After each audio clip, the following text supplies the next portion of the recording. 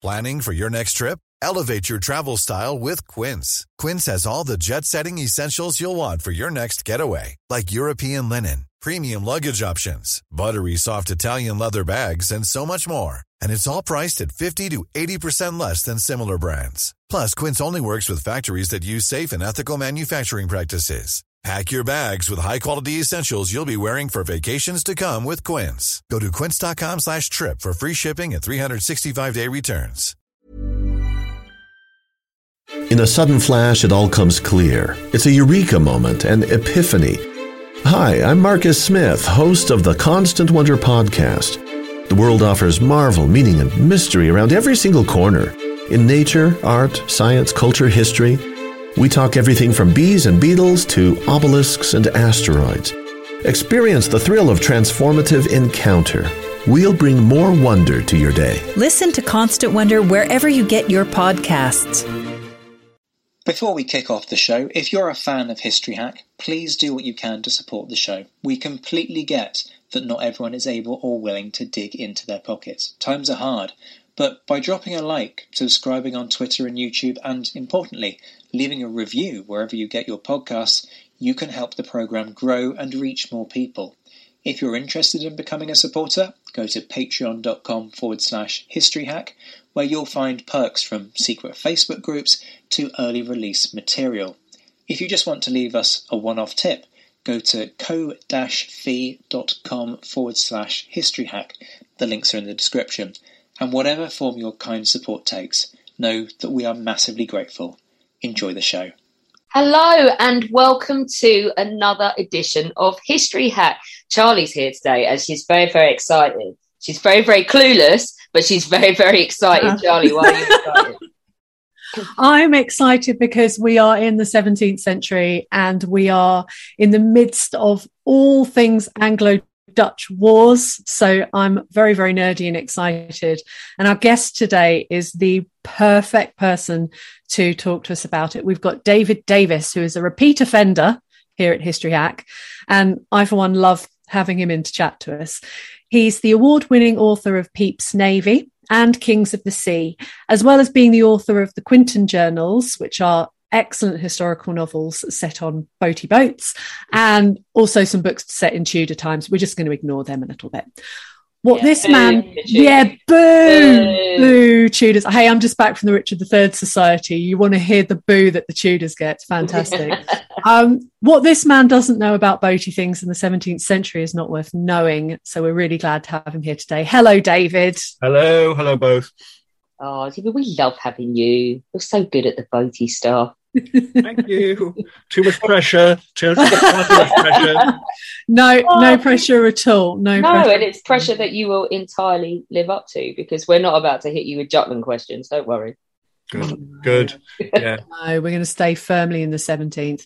I guess we should start with a little background into what's still a relatively little known conflict. So why were the English fighting the Dutch in the 1670s? Well, it's a pretty long story, really. I mean, the Dutch had only become independent officially in 1648. They'd fought this huge 80-year war of independence against Spain. And for a lot of that time, they'd actually been officially allied to England. But there'd been quite a bit of tension at various times. There was always a tension about trade. And what had basically happened in the latter years, so 1630s, 1640s particularly, was that obviously Dutch trade was a bit restricted by the fact they were still at war. England was at peace, and so England was mopping up a lot of the carrying trade between various European countries. Then, of course, 1648, suddenly you've got peace. The Dutch come back in, they're undercutting the English ships and so forth. So you've got a lot of tensions about trade. Add into that, the Dutch are a republic. Okay, England's a republic in the 1650s. But even so, there are a lot of issues between them. There's a lot of tensions, a lot of quarrels over the years. 1623, for example, out in the East Indies, there'd been a massacre of settlers on an island called Amboyna, and that that was a huge propaganda thing for the English right through the 17th century, that these settlers had been massacred by the terrible Dutch. So these atrocity stories were driving the agenda to quite an extent. So, yeah, I mean, that had been the case. Then, obviously, 1649, the king's executed, the Commonwealth comes in. They fairly quickly pass what's called the Navigation Act, and that's trying to ensure that goods are carried in English ships. They're banning, the Dutch effectively from carrying English trade. So that ups the ante even more. So it had gone back a long way, really, but it's particularly the sort of the 1640s, 1650s that the tension really cranks up. Yeah, because the one we're going to talk about is the Third Anglo-Dutch War. So, I mean, I guess before we go to the sequel, we need to look at the first two. I'm hoping that it isn't going to be like The Godfather Part 3 when we get to it. So what happens in rounds 1 and 2? Okay, well, as I say, you've had the Navigation Act, and that triggers the First Anglo-Dutch War, which, of course, is between the Commonwealth and the Dutch Republic. And that is basically very one-sided as a war. I mean, it's very one-sided in favour of England. And there's lots of reasons for that. One of them is that the English ships are much larger. They've got a much, many more guns on them, much bigger rate of fire and weight of fire, and so on against the Dutch. And they adopt a new tactic called the line of battle. So they've got their guns on the side, blasting the Dutch to bits. So the war goes really, really well from the English point of view. But then at the end of 1653, Cromwell takes over. He's always had huge misgivings about fighting the Dutch, who he sees as fellow Protestants. And he ends the war very quickly. So there's a feeling among a lot of the people around him of unfinished business. They were on the point of wiping out the Dutch as a commercial rival. But the war had stopped prematurely. So after the Restoration, when the king comes back, there's this line of argument that's being put at Charles II's court to say, right, let's have another go at the Dutch. You've got a lot of the Cavaliers, the people around Charles, his courtiers, really wanting to have a chance of glory. And the basic commercial reasons haven't gone away. In fact, I mean, they've strengthened after the Restoration because, the Dutch are really monopolizing a lot of the trades. So 1664, a new war starts, a second war. And this one, again, initially seems to go really well. First battle of the war, the Battle of Lowestoft in 1665. Big English victory, not really followed up quite as well as it could have been. And then, of course, from that point, it goes downhill. There's a couple of battles in 1666. But, of course, the war ends effectively with a great disaster. The Dutch come into the Medway, carry away the flagship, the Royal Charles. And it's regarded as one of the most humiliating defeats in the whole of British history. What that does, though, is it adds a feeling, certainly in Charles, I think, and his brother James and the people around them, a lot of the people around them, revenge. We want to get our own back. We're not going to, take this lying down. And so even though in one sense the trade issues are resolved to a certain extent after the Second Dutch War, there's still a lot of tensions, a lot of problems in the relations between the two countries. Gosh. And not just in terms of revenge, I guess. I mean, that's possibly the most humiliating thing that has ever happened, isn't it? The attack on Chatham Docks and the towing away of the flagship. Yeah. Which they still have. It's right up there. Yeah, that's right. I mean, if you go to the Rijksmuseum in Amsterdam, I mean, it was not an entire room devoted to it, but there is this one room where the stern piece of the Royal Charles is down at the far end, and it's absolutely stunning, the way it's been displayed. But obviously the Dutch do make a great deal of it, and it's regarded as one of the great moments in Dutch history, and quite rightly so. I mean, obviously it's not quite regarded in the same way in this country for obvious reasons, but there we are. Just scamps. Yeah, it wasn't. Yeah, it was very embarrassing. And the fallout from this, I mean, in terms of the not just getting revenge for that, of having to go back into a conflict to almost justify everything that's being said in the, where's the money? We've spent an awful lot of money on fighting the Dutch and we haven't won. And Parliament is full of wealthy merchants who know they're going to have to foot the bill for all this expensive stuff. Pepys is frantically writing reports left, right, and centre to try and justify what they've done. And then they've got this is the thing that was quite interesting, the splitting of the fleet. So there was a problem at one point, I think in 1666, where they split their forces and where they could have finished off the Dutch. And this gets talked about for years and years and years. Oh, yeah, that's right. I mean, that leads to something called the 4 Days Battle, which, as the name implies, is one of the biggest, if not the biggest, sea fights in the entire age of sail.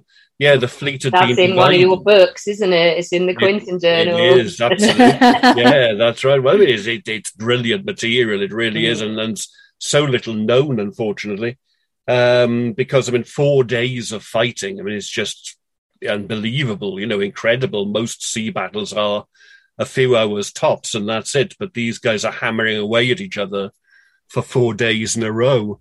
So I mean, again, you've got the legacies of all this fighting. As you say, I mean, these great battles have been fought, all this money's been spent, and what's been achieved? Well, very little in real terms. So there is this an even bigger feeling of unfinished business that's knocking around in the late sort of 1660s and then into the early 1670s.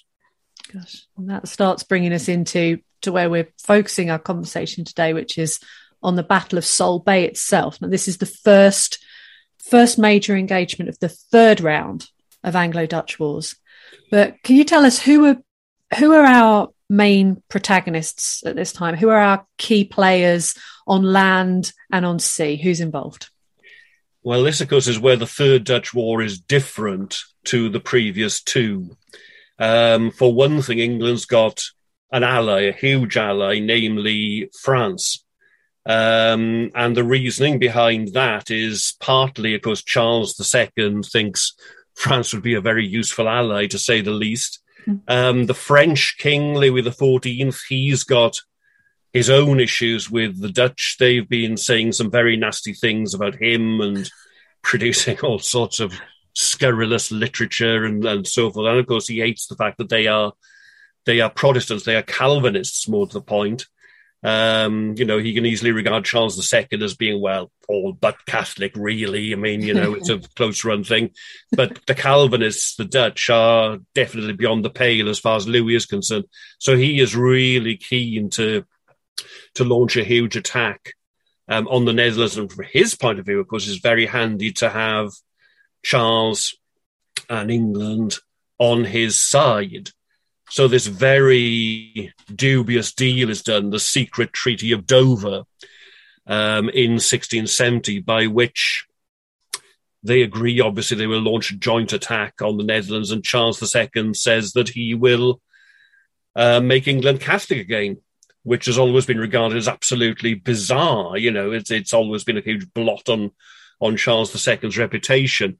Of course, the $64,000 question is whether he ever meant it, or whether it's just a ploy to get money out of Louis XIV. Well, just discuss.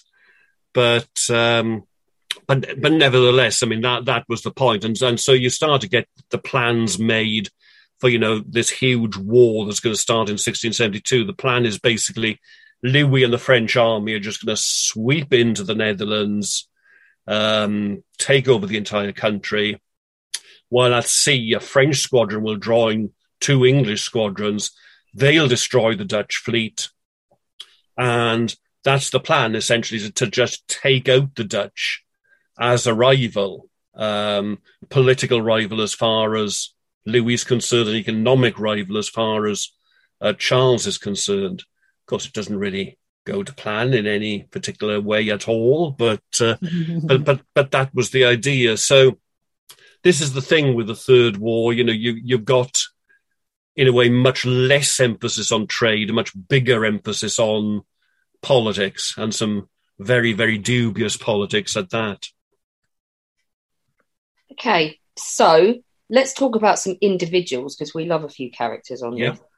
So James, who Charlie did a podcast on James, Duke of York, last week. Possibly not the greatest monarch that Britain's ever seen, but tell us about him.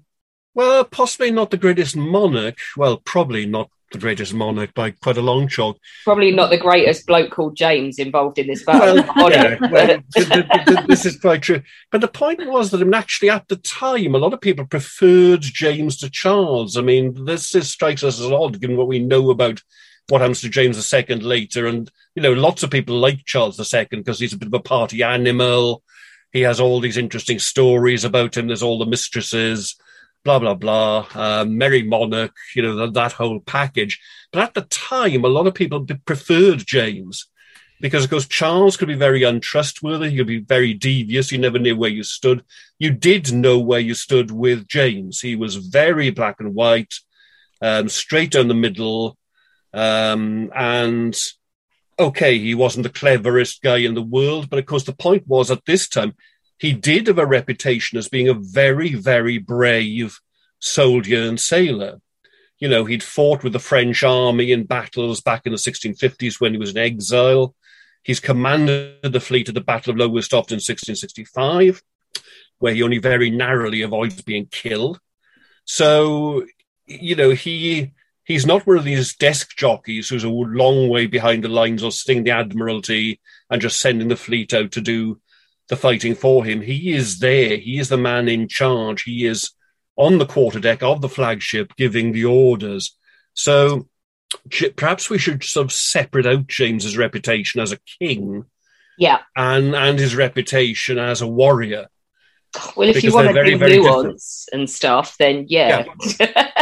We like nuance. Come on, nuance is good. Okay. But yeah, I mean, so we've got him, their cousin Prince Rupert of the Rhine, very famous figure, back in the days a cavalry general, but now he's an admiral, and so he is also there in the English fleet. The Earl of Sandwich, who'd been one of Cromwell's generals, he is also there in the fleet. But the problem is, in a way, the English can put together a very good, very experienced cast list, but the Dutch have got the star.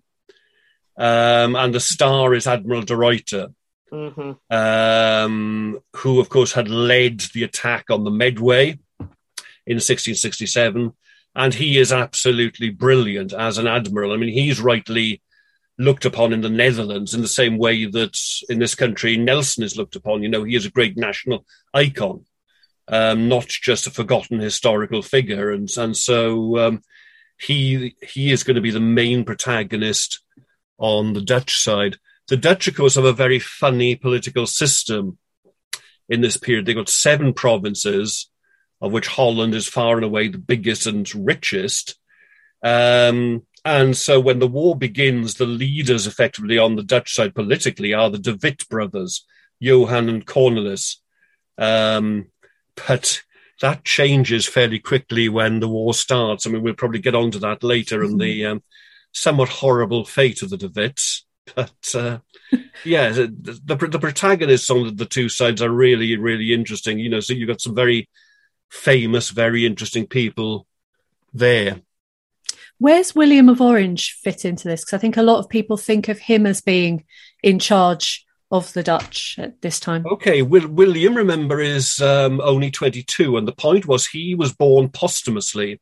His father had died beforehand, and his father had been not the ruler of the Netherlands as such. There's a term called stadtholder, which is the almost a kind of an elected ruler over the different provinces. There's a tension between the people who favoured the House of Orange and the people who wanted an out-and-out republic. And for 22 years, the out-and-out Republicans, led by the De Witts, have been in charge. But there are a lot of people in the Netherlands who always want the House of Orange in charge. And of course, what happens in a nutshell is when the war begins, to just deal with the land war before we get on to Solebay and the sea war, Louis's army does sweep all before it. There are, there's all sorts of disasters. It's known in Dutch as the Rampjaar, the year of disasters. And the De Witts are overthrown, and what happens then is what always happens in the Netherlands in an extreme crisis. You send for the nearest orange. And so William is basically summoned. He's given the traditional titles, and he's put in as the commander-in-chief to try and defend against the French invasion. Of course, he goes for what at the time would have been the equivalent of the nuclear option. Given the nature of the Netherlands, they cut the dikes.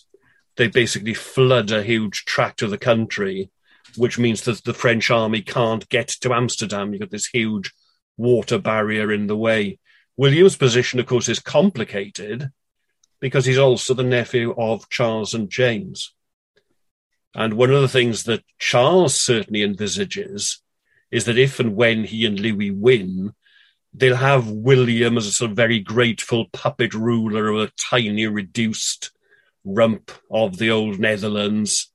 William's got other plans. And, of course, this is where he really comes onto the world stage. He's virtually unknown previous to this as somewhat sort of sickly, callow youth. But obviously he just rises to the task straight away and establishes this tremendous European reputation pretty much straight away. William is Stuart through and through, ruthless, and we'll definitely get on to him a little bit later. So just going back to James, because I think it's really interesting to separate out the military man from the slightly failed monarch. I think we can say he failed. Why was he allowed to be out on a boat again at Solebay? Because he was brought home very hastily after Lowestoft.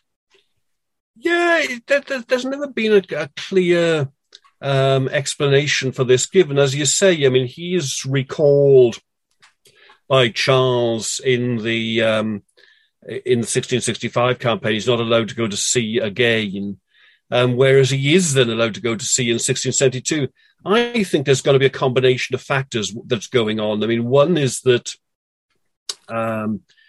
they expect to win this war very easily. It's going to be a quick campaign, over by Christmas, as they said in 1914. The old cliche. But also, of course, the circumstances have changed. In 1665, in terms of heirs to the throne, you've got James, and that's pretty much it. Yeah, there's a sister still alive, but she's out in France. You've got a couple of babies, and that's pretty much the Stuart royal family. Whereas by 1672, James's daughters, Mary and Anne, they're now sort of 8, 9, 10 years old. And it's a much more stable prospect, really. Even if James did get killed, you've got potentially more Stuarts still. So, I mean, I think it's some sort of combination like that. And obviously, James was very keen to do it. So, I mean, I think he's giving his brother grief all the time to say, let me go out again. But yeah, it's quite an interesting family story, really, the Stuart succession at that particular point. I think more interesting than the Tudors is. That's the one. I will always agree with that sentiment. Yeah. When you're ready to pop the question, the last thing you want to do is second guess the ring. At BlueNile.com, you can design a one-of-a-kind ring with the ease and convenience of shopping online. Choose your diamond and setting. When you find the one, you'll get it delivered right to your door. Go to BlueNile.com and use promo code LISTEN to get $50 off your purchase of $500 or more. That's code LISTEN at BlueNile.com for $50 off your purchase. BlueNile.com, code LISTEN. Burrow is a furniture company known for timeless design and thoughtful construction, and free shipping, and that extends to their outdoor collection. Their outdoor furniture is built to withstand the elements, featuring rust-proof stainless steel hardware, weather-ready teak, and quick-dry foam cushions. For Memorial Day, get 15% off your Burrow purchase at burrow.com/ACAST and up to 25% off outdoor. That's up to 25% off outdoor furniture at burrow.com/ACAST. Okay, so the Battle of Solbay, how does it come about? Okay, well, so we're talking about the 28th of May, 1672, so it's right at the start of the war. The war's only been declared for a few weeks at that particular point. The English and French fleet, the three squadrons, they're lying off Southwold in Suffolk. In Solbay, it was much more of a bay then than it is now. There's a bigger headland to the north of it. And so they are there. What they're expected to do is just get ready, go across the Dutch side, and, that they will be in charge of the whole sort of proceeding. De Ruyter has other ideas. He, knowing that he's got an inferior force numerically, and in terms of, the Dutch ships are smaller because of their shallow coastal waters. And so he decides he's going to launch a preemptive attack, almost the same idea as Pearl Harbor. And so what he does is he decides to attack the Anglo-French fleet as it's at anchor, getting the provisions in off the Suffolk coast. And, of course, that is completely unexpected on the other side. James and Sandwich are ashore. There's this legend that Sandwich is actually in the arms of a serving wench in the, one of the local establishments. And so it's a dawn attack as well, pretty much early hours into dawn. And so there's panic. There's total panic on the Anglo-French fleet. The result of that is, of course, the thing that's absolutely pivotal to the battle, that everything starts to get underway, but the wind is from the northeast, which favours De Ruyter. De Ruyter's coming in from the southeast. Now, the two fleets get underway. The two English squadrons get underway to the north. The French squadron, which is meant to lead the fleet, is meant to be the vanguard, but they get underway to the south. So the fleet splits. And that is it's both a pivotal moment for the actual outcome of the battle, but it's also a pivotal moment in the way the war then works through in terms of English consciousness, if you like, in terms of the way people think about the French and the way they think about this particular war. So it's in a sense, it's perfectly understandable because, there were no set orders. Maybe James should have anticipated this. But remember, flag signaling by warships is very, very crude at the time. It's very rudimentary. The French were the vanguard squadron. They would have expected to lead the fleet to sea. So, of course, they quite reasonably took the line of, well, why didn't the two English squadrons follow us? Because we were going the right way. So after the battle, there is quite a bit of name calling, inevitably, in these sort of terms. But that's how the basic problem arose. What then happens, of course, is that De Ruyter has to divide his fleet as well. He sends a squadron down to deal with the French, but then he turns his main fleet onto the two English squadrons, which are going off to the northward. Often the battles in this period centre on attacks on the flagships. Mm. And that's very much what happens at Solbay. The Dutch pour most of their efforts into attacking Royal Prince, which was James's flagship, and Royal James, which was the Earl of Sandwich's flagship. And the battles those two ships involved in are absolutely colossal. You've got other ships coming up to support them. You've got the Dutch trying to get fire ships in to attack them. And of course, that's the most famous moment of the battle. And there's a wonderful picture of this in the National Maritime Museum at Greenwich, where a Dutch fire ship does successfully grapple onto the Royal James and burns it. Almost all the crew are killed, so you're talking about 800 men. Wow. And of course, Sandwich is one of them.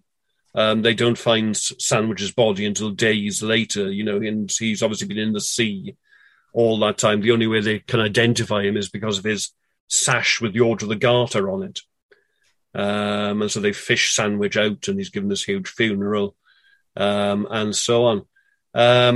But yes, I mean, it's an absolutely colossal battle. A total number of casualties in the two English squadrons, including the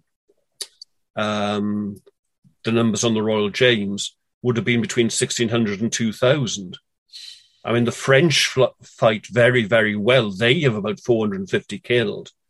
So, the casualty rate, the killed rate is in excess of 7-8% of the total manpower. So it's a huge battle in that sense. Very few ships are actually lost. There's only Royal James and a couple of small ships on the English side. There's a couple of smallish ships on the Dutch side. So the material losses aren't huge in one way. It's not like these battles, where one side completely wipes out the other. But clearly the fighting was incredibly intense during it. It would have been very, very hard fought indeed. In a sudden flash, it all comes clear. It's a eureka moment, an epiphany. Hi, I'm Marcus Smith, host of the Constant Wonder podcast. The world offers marvel, meaning, and mystery around every single corner. In nature, art, science, culture, history, we talk everything from bees and beetles to obelisks and asteroids. Experience the thrill of transformative encounter. We'll bring more wonder to your day. Listen to Constant Wonder wherever you get your podcasts. Gosh. James has to move his flag several times, doesn't he? Because this is a big part of it, like you said, about flagships. Yeah. Oh, that's right. And I mean, again, they are going after James. They are targeting it. I mean, the Royal Prince, there are some wonderful drawings and etchings and so on of the battle that are kept again at Greenwich. And you can see the Royal Prince, the masts just disappear, basically. And so you're left virtually with this dismasted hulk. And then they're getting ships in to tow it away and so on. So James then goes to another ship. That's blasted to bits. He switches it again.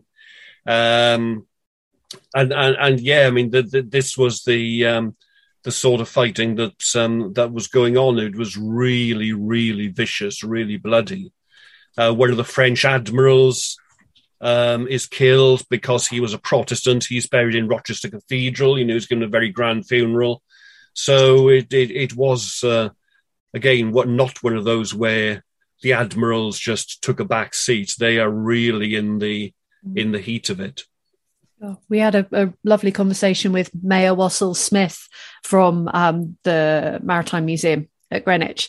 They're restoring a piece of art called the Solebay Tapestry, and it's enormous, and it shows the destruction of the Royal James and the death of Sandwich. No jokes about soggy sandwiches here, because we're too classy for that, right?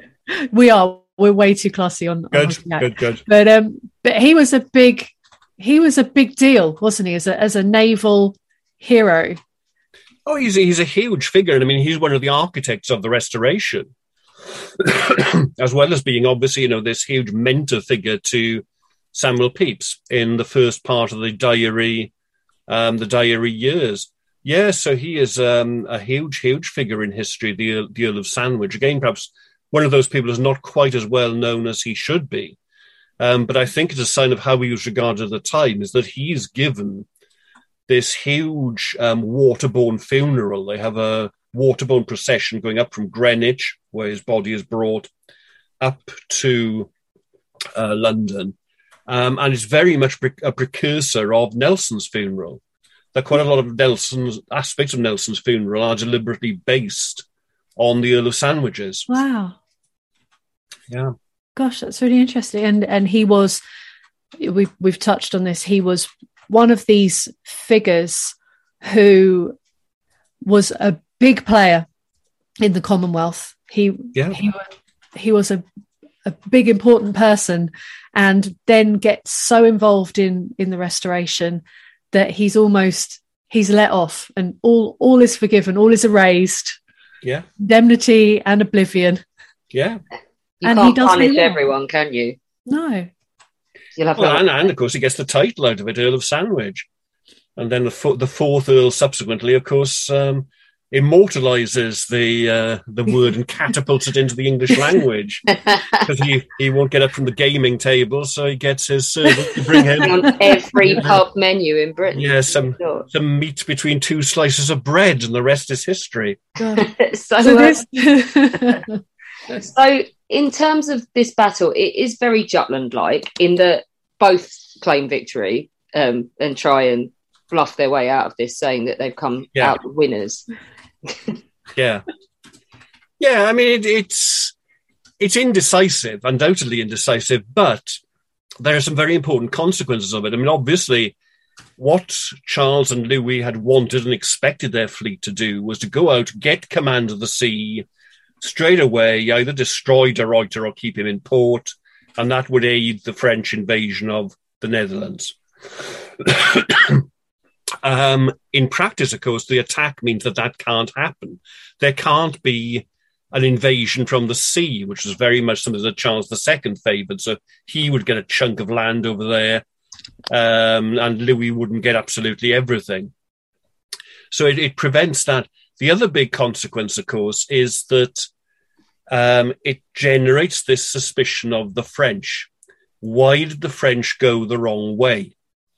And inevitably, some things never change. People go on about conspiracy theories now.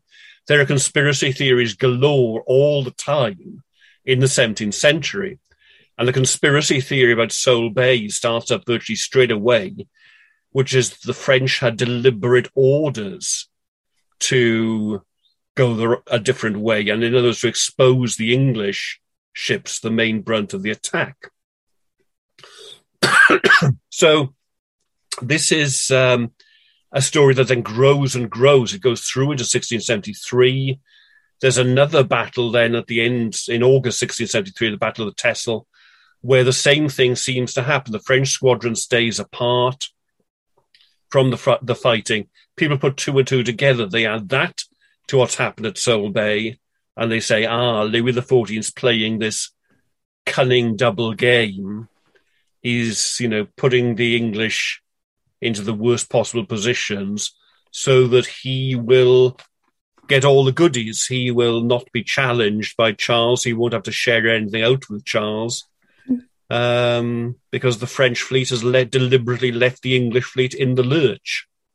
And of course, what they wouldn't have known at the time, what the ordinary people wouldn't have known at this time, was that actually the arrangements between the English fleet and the French fleet had been hammered out when they worked out the Treaty of Dover, the secret bits and the bits that were published, in that Louis would have quite liked to have had his own ships and his own navy.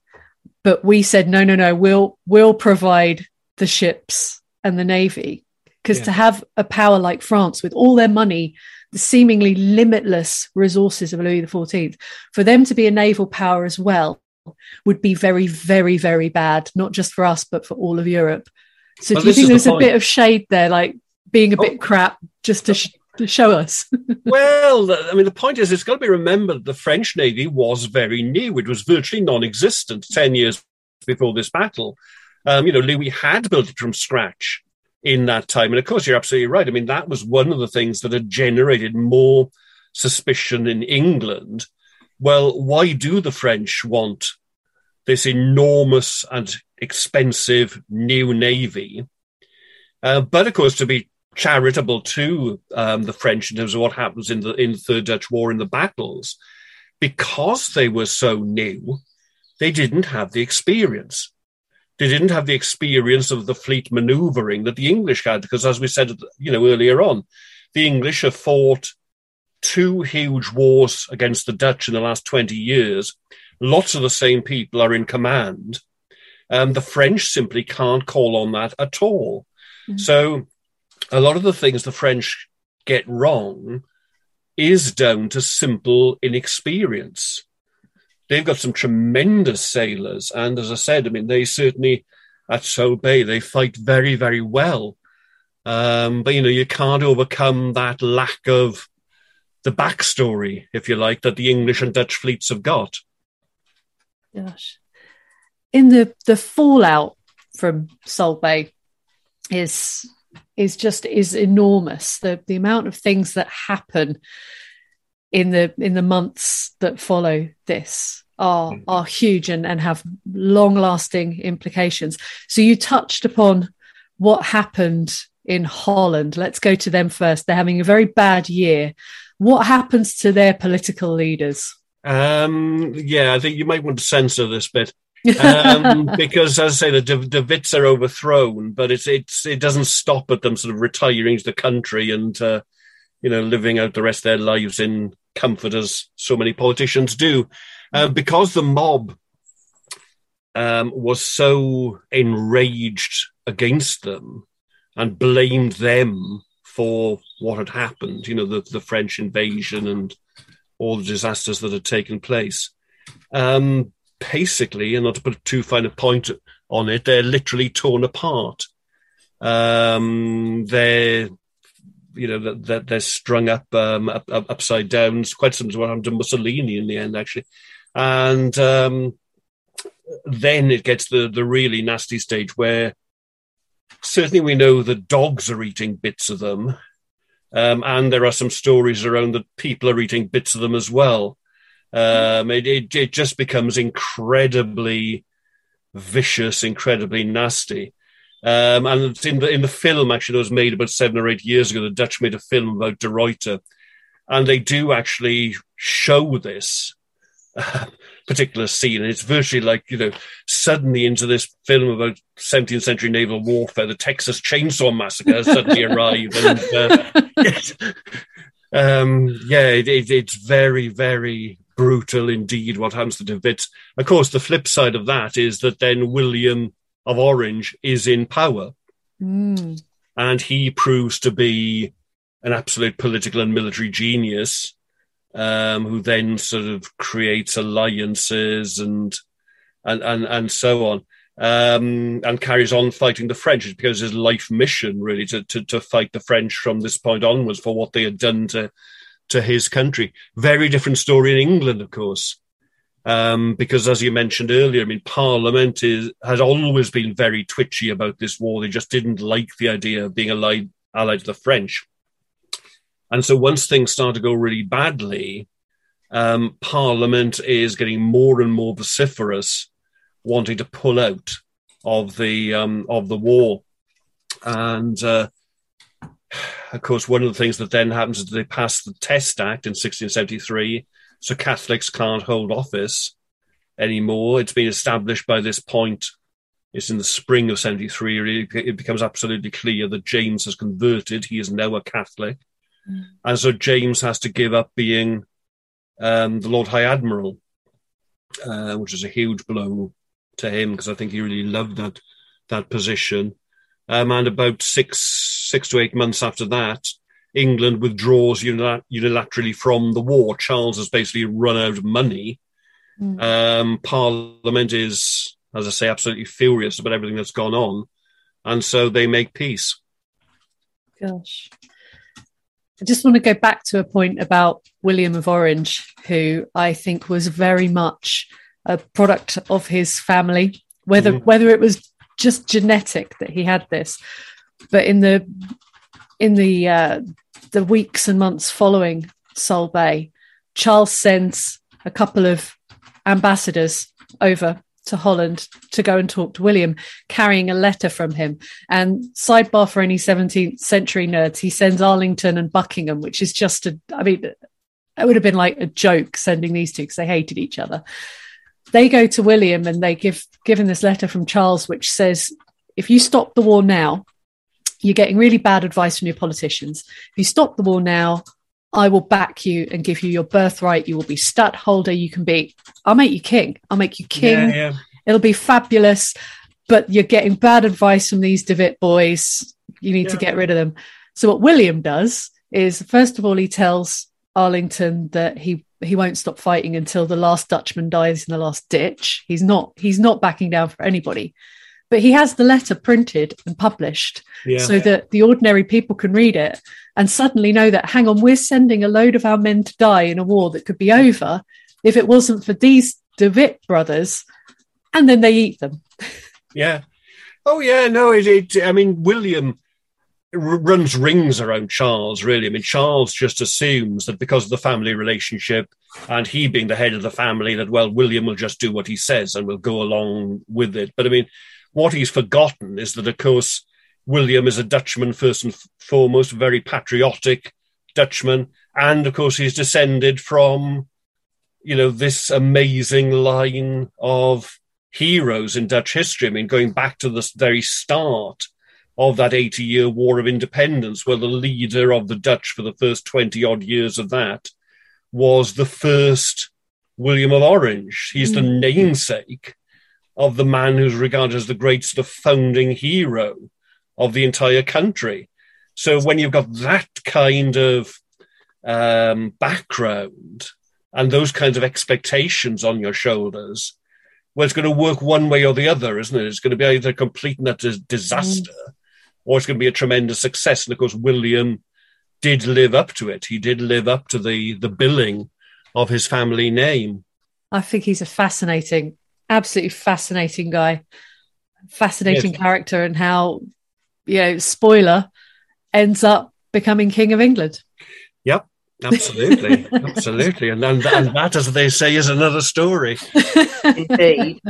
We're here today commemorating the 350th anniversary of Solbay. How is it remembered today in terms of naval history? Was it an important battle, or is it okay that we kind of ignore this entire conflict? I mean, in your world, no, because you spend your whole life writing about it. So. Yeah. I mean, it's totally different on the two sides of the North Sea.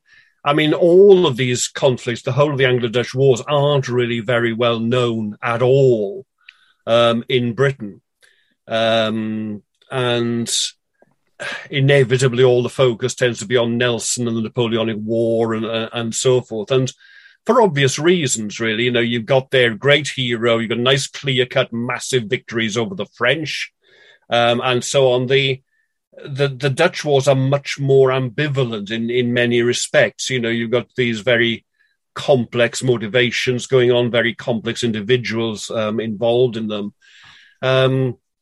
And certainly, I mean, when it comes to the Third Dutch War, there's the whole business, of course, the Treaty of Dover. Charles has done this secret deal with the French. And of course, for many, many years, historians were absolutely outraged at this idea of converting England back to Catholicism.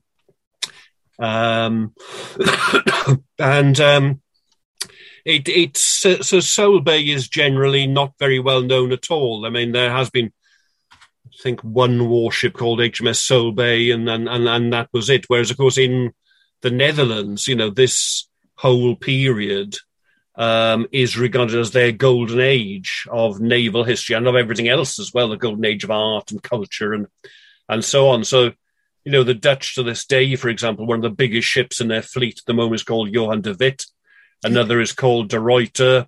They commemorate this period in the same way that in this country, the whole Nelson era is commemorated. It's on the same kind of level. But unfortunately, yes, so much of this is so little known in Britain. It is a shame. We don't like to talk about the wars that we didn't necessarily win. It's a little bit embarrassing. Well, quite, yeah. And I mean, that's the problem, is in terms of public perceptions and so forth, they're a long way down the list, really.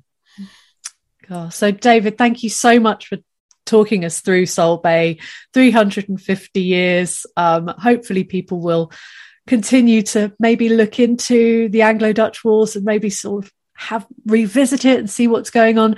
Do you have perhaps a book that you could recommend that people could read if they are interested in this time? Well, of course, modesty forbids. It's a plug. We want a plug. Do it. Yeah, I mean, obviously my own books, Pepys's Navy and Kings of the Sea, have got things about it as, there are some general histories of the Anglo-Dutch wars out there. There's a very good one by J.R. Jones, for example, which I think is still in print. On my website, jddavis.com, to give that a plug, if you go to the search facility and put in Soul Bay, there is a blog that Frank Fox, another expert on the period, and I did a few years back about the fleet at Soul Bay.